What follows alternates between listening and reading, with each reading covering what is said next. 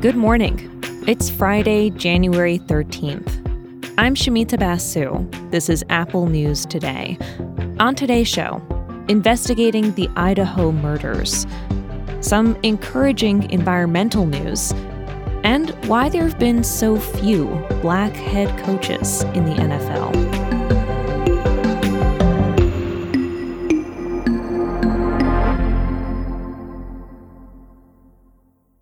But first, lots of talk about gas stoves lately.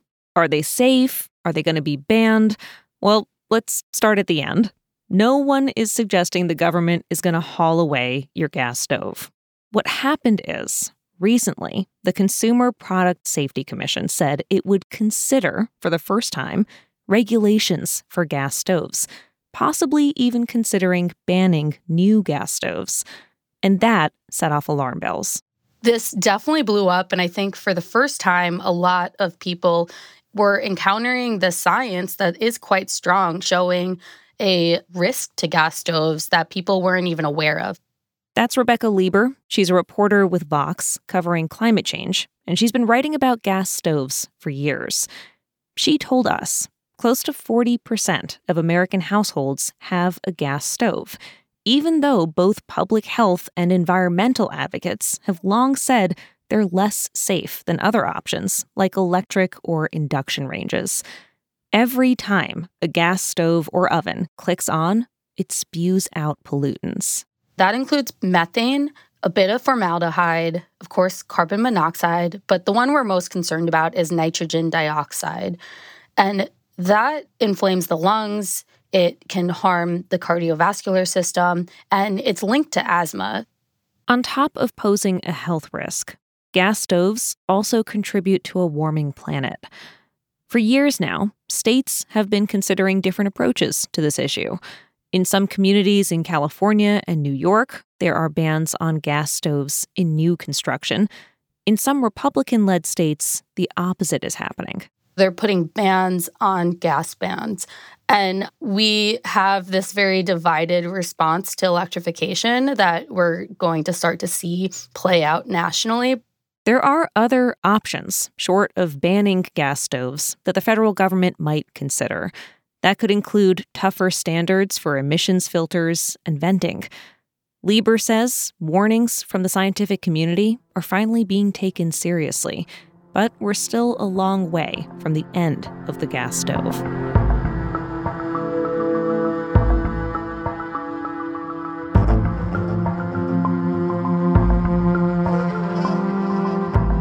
The suspect in the fatal stabbings of 4 University of Idaho students appeared in court yesterday.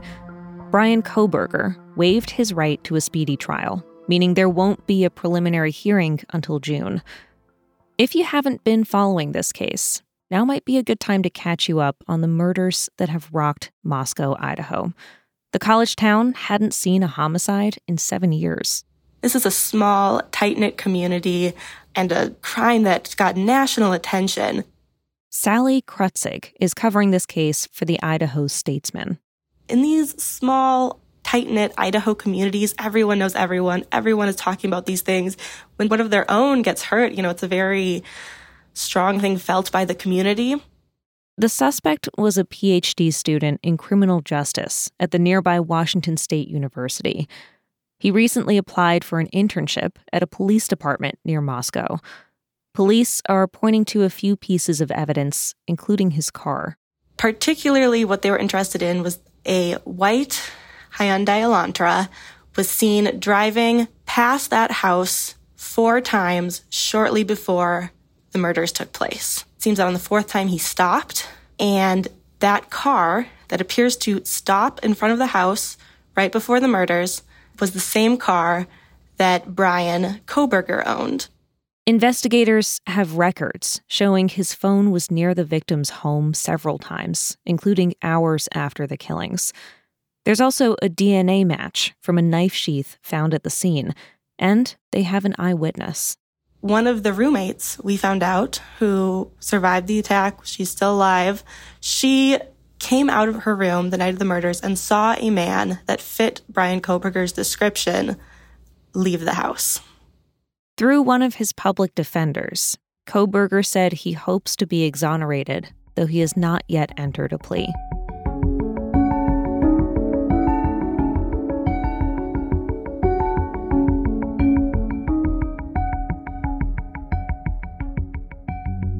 Dozens of tornadoes ripped through the South yesterday. At least 6 people were killed in central Alabama. Another died in severe weather in Georgia. This comes as California expects ongoing storms, bringing more flooding, mudslides, and power outages. Scientists know that climate change is making some weather disasters worse and more common, and there's ample data out there showing that things are getting more intense. Just yesterday, new research from the National Oceanic and Atmospheric Administration showed last year was the world's 6th warmest year ever. But this week, there was also some good environmental news that you might have missed. A UN panel says that the Earth's ozone layer is on its way to recovering. It could be back to 1980 levels by the year 2040. That means better protection from harmful ultraviolet radiation from the sun. The latest research underscores what can be accomplished through international cooperation. See, in 1985, that's when scientists discovered a hole in the ozone layer.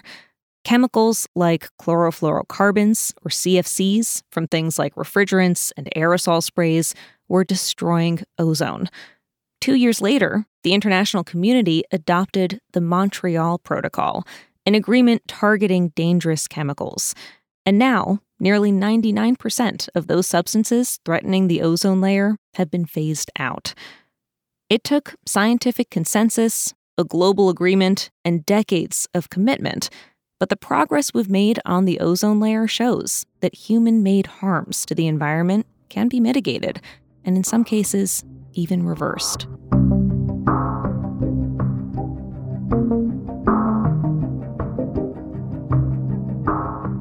This weekend is the start of the NFL playoffs, and it's around this time of year that we usually see a lot of coach firings.